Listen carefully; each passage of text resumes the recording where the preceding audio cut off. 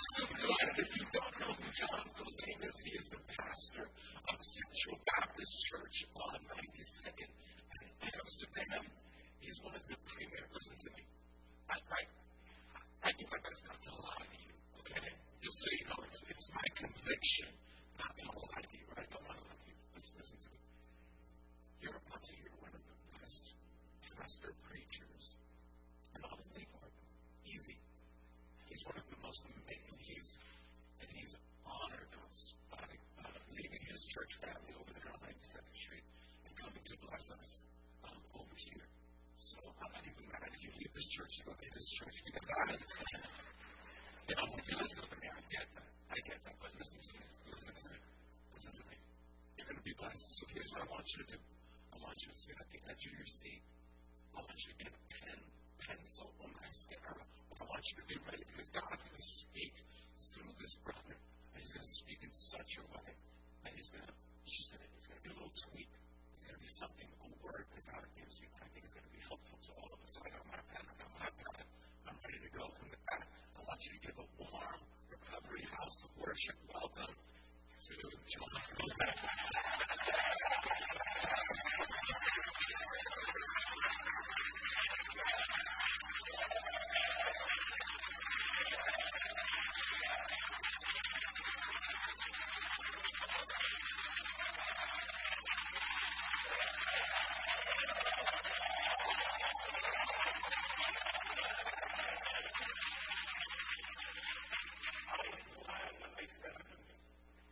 Let us go into the house of the Lord. Are you glad?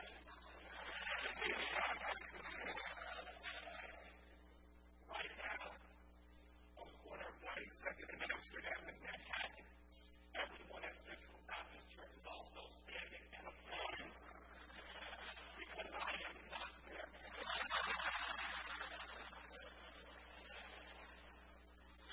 Let me begin by telling you what Elizabeth Taylor told husband 1, husband 2, husband 3, husband 4, husband 5, husband 6, and husband 7. I won't be here long.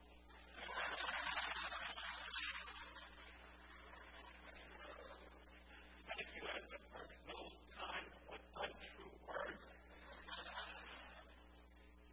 Every once in a while, God will unite your hearts in love with someone, and God has absolutely united my heart in love with your pastor, Pastor Edwin Cologne. He has been such a blessing to me and to my family and to my ministry and to my church, our house. You have an amazing pastor.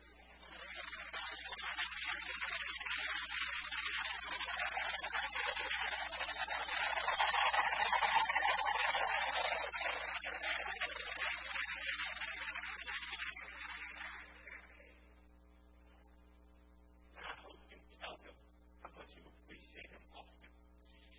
With your copy of God's Word in hand, I invite you to turn in it with me to the book of 1 Peter.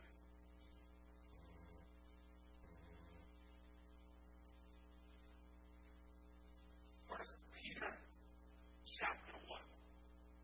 And for the purpose of our discussion this morning, we'll be reading verses 3 through 5. If you found that place in 1 Peter, I invite you to stand with me as we read together God's Word.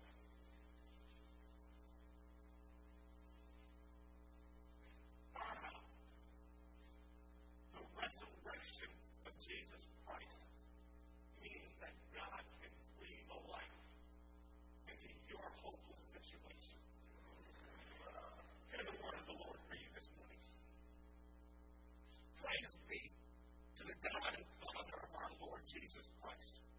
In His great mercy, He has given us new birth into a living hope through the resurrection of Jesus Christ from the dead and into an inheritance that can never perish, spoil, or fade, kept in heaven for you, who through faith are shielded by God's power until the coming of salvation that is ready to be revealed in the last time.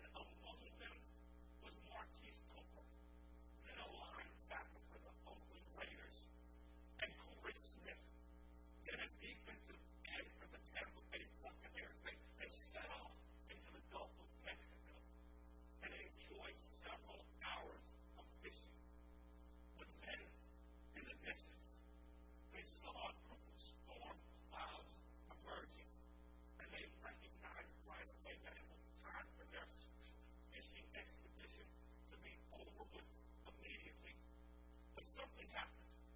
Some failure with the anchor caused the ship to capsize. Because of the size of the ship, these four men were unable to flip the boat back over. So they were left hanging on to the boat for their survival, but not to worry.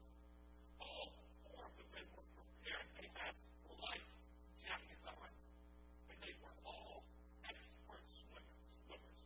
So they were in no real danger of drowning, so long as they held up. They encouraged each other for the first few hours. But after about 4 hours of just holding on for dear life, one of the men lost hope. He took off his life jacket, let go of the boat, and floated off to his death. After another several hours, another minute, another one of them, he lost hope as well. Took off his life jacket, let go of the boat, and floated to his death. After another several hours of holding on, another one of them lost hope. Took off his life jacket, let go of the boat, and floated to his death. Only one of them, Nick Schumer, for 42 hours held on to hope and refused to let go. After 42 hours of holding on, his hope was rewarded, and he, along with the four men, were saved. Have you ever been there? Have you ever been in life holding on to something, and now you find yourself on the verge of losing hope? Your arms are getting tired. No help is in sight. And because you are floating in a helpless situation, you are on the verge of letting go. And you know deep down in your heart that once you let go of that struggling marriage, once you let go of that unruly child, once you let go of your fickle finances, once you let go of whatever that thing is in life that you're holding on to, that thing will die. Where can you personally, you find a hope that you are looking for, the hope that will keep you holding on for just a few more hours, for a few more days, for a few more months, for a few more years, if need be? I believe this is the question that the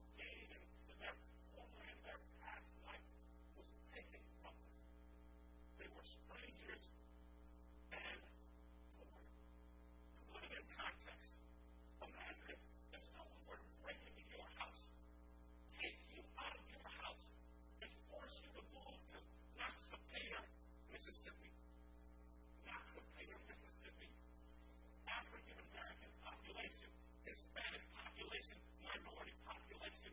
You. Some of you will get that when you get home. And given their social condition, it's amazing that Peter will start the body of his letter with what is known as a baraka. A baraka is a call to celebrate. It's a call to worship. In the body of his letter, look at 1 Peter chapter 1, verse 3. Peter calls on these distraught, distressed Christians to praise God. Not only is Peter calling on these distraught, these distressed Christians to praise God. For Peter, praising God is the prescription for their pain. Peter is aware of what these Christians are facing. He understands what they're going through. But in spite of all this, Peter calls on these Christians to begin their lives in their exiled home without their property, without their riches, without everything that they had known, by praising God. And if Peter can declare to the original readers of his letter that they should begin their lives in a new home by praising God, I believe he tells all of us in here today that regardless of what you're going through, you have a reason to still praise God. Even if God doesn't do anything else for you, because he sent his son Jesus to die on the cross for you, God, in spite of everything you're going through, God has still been good to you. And you have a reason to praise God. Trouble in your marriage, you have a reason to praise God. Trouble in your finances, you have a reason to praise God. Trouble in your relationships, you have a reason to praise God. I can't think of anything in life that you're going through right now where it's not proper and fit to still praise God. Psalm 34, verse 1 says this: I will bless the Lord at all times, and his praise shall continually be in my mouth. I like that, because all times means good and bad times. All time means happy and sad times. All times means having money and broke times. All times means all the time. You and I have a reason to praise God. A specific reason why. Peter instructs his readers in verse 3 to praise God is for the salvation that his readers have received. Peter in verse 3 said that we should praise God because look at verse 3 again. He has given us new birth. That term, new birth, is a familiar one to those of us who read Scripture. In a nocturnal interview with a man named Nicodemus, Jesus told him that in order to enter into the kingdom of God, he had to be born again. There are two different Greek words to describe what happened in John 3 and what happens in 1 Peter 1, but the idea is similar. They both describe the process of what we call regeneration. Regeneration is the radical change that happens in you and in my life when we accept Jesus Christ as our Lord and Savior. And this change is so radical that for Jesus and for Peter, the only word that they could use to describe it is that of being born again or that of experiencing a new birth. Paul in 2 Corinthians 5, verse 17 puts it this way: if anyone is in Christ, he is a new creation. The old has gone, the new is come. And for Peter, this experience of being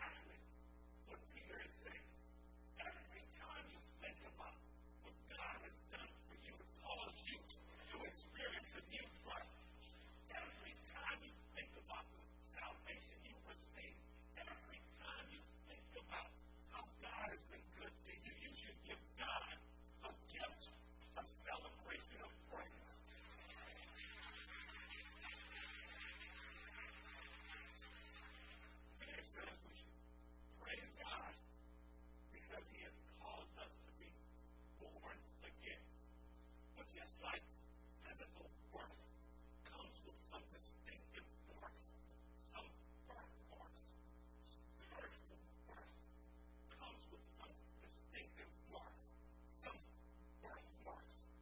For Peter, God birthed us and gives us two, all of us, two spiritual birthmarks. The first of these birthmarks is once again found in verse 3. He says, God births us into a living hope.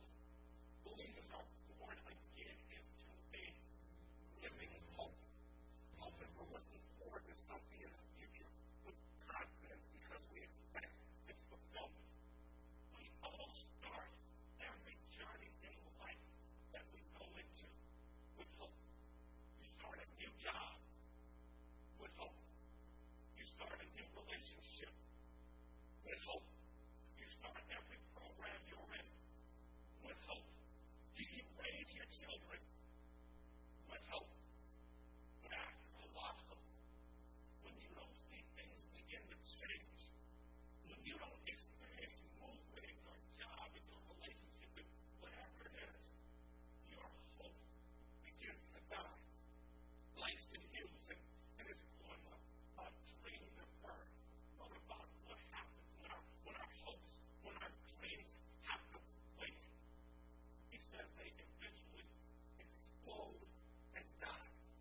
But the type of hope that Peter is speaking about is not a hope that will explode. It's not a hope that will die. Peter terms it a living hope. A hope that is alive. A hope that can survive the struggles that you're in. A hope that will endure longer than what you're going through. Peter terms the hope that comes with the new birth, the hope that comes with the resurrection of Jesus as a living hope. Because it will not die. This hope that Peter tells us about is not the same thing as help. Because help will not come immediately, but the hope will keep you holding on for your help to come. A mother heard a moving sermon by a young pastor in the church. And after the sermon, she wanted to encourage the pastor. So she came up to the young pastor and said, Pastor, your hope to be today. And the young pastor looked at her confused and said, You mean I helped you today, Mama, don't you?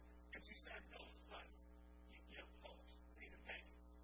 And attempting to correct her again, he said, Mama, you mean I helped you today? And the old woman insisted, No, son, I mean your hope to be today. And the pastor, confused now more than ever, responded to the old woman and said, You mean I helped you today? You mean I helped you today? Because you do know there's a difference between hope and help. And the old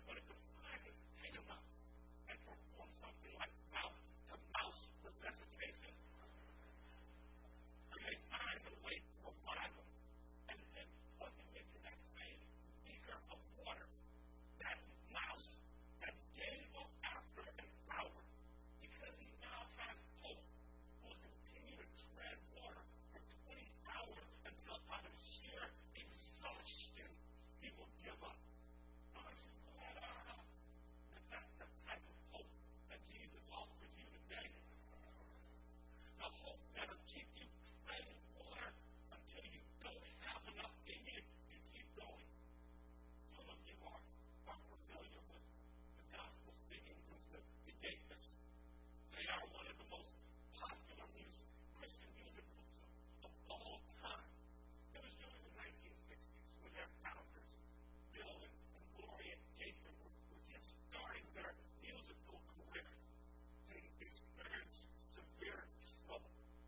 They were in financial distress on the verge of losing their house.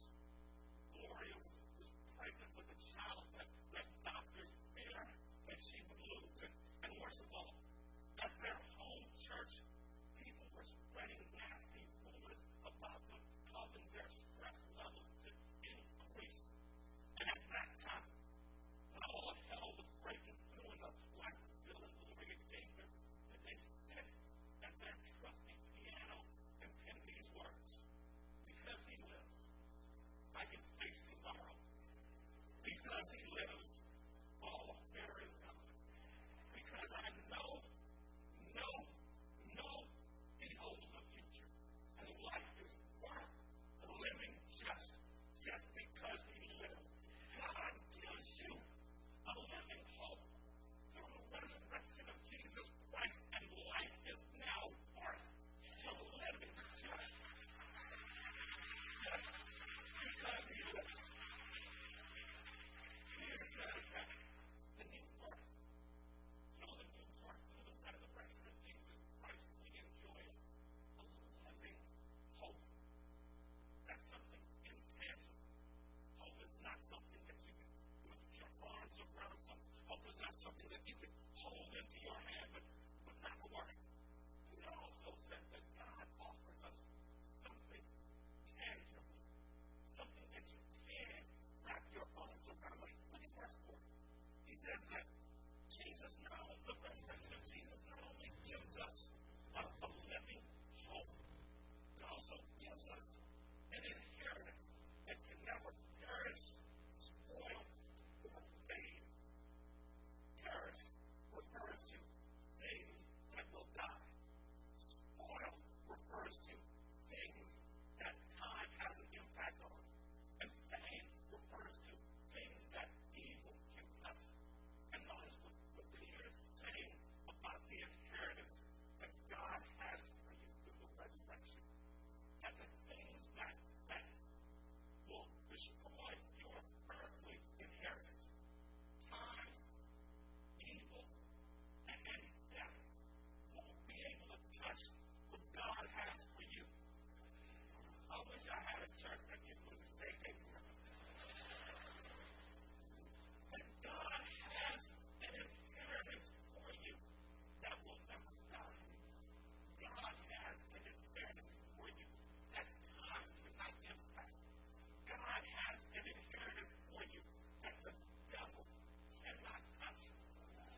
And remember, Peter is writing to a group of Christians who had just lost everything. Someone had come into their house and taken everything that they had worked so hard all their lives to gain. Imagine how encouraging this was to them to know that God had something better for them that no one can touch. Jesus spoke of this inheritance. He taught on the Sermon on the Mount. He said this: do not store up for yourselves treasures on earth, where moth and rust destroy, and where thieves break in and steal. But store for yourselves treasures in heaven, where moth and rust do not destroy, and where thieves do not break in and steal. Isn't that an inheritance that you want? An inheritance that no one can touch. But I didn't hear that. I guess some of you are saying that you have an earthly inheritance. You'd rather your money now. You'd rather your big house on the hills. You'd rather your luxury car. You can't wait for what God has in store for you.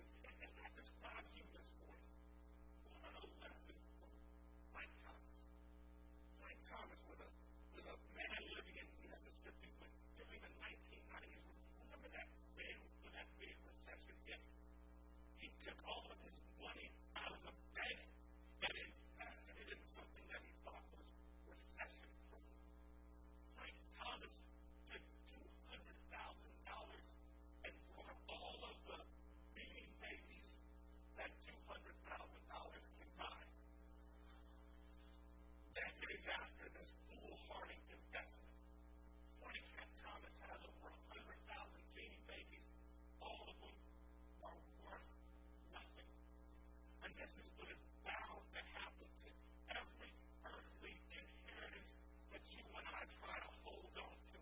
And there will come a day and a time where all the money in the world will be able to help you. There will come a day and a time when your 3,000 square foot house will be able to help you. There will become a day and a time when all of your possessions are worthless.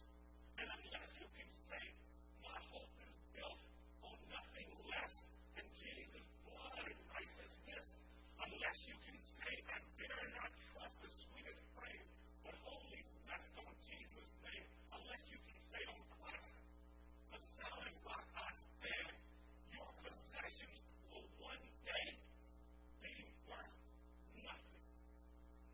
It says that through the resurrection of Jesus Christ, we are born into a living hope, a hope that will not die. Through the resurrection of Jesus Christ, we also receive an inheritance that will never spoil, fade, or tarnish. But Peter also says something else. We can celebrate the fact that we have an inheritance waiting on us. But just because we have an inheritance waiting on us, that doesn't mean that you and I will get there. Remember, in the story of the children of Israel, God had this great inheritance waiting on them. But most of them didn't get there because of their lack of faith. Most of them didn't get there because they didn't believe God. Just because you have an inheritance waiting on you doesn't mean you'll get there. That's the bad news. But here's the good news. God is keeping your inheritance for you. And this is your shouting point right here. God is also keeping you for your inheritance.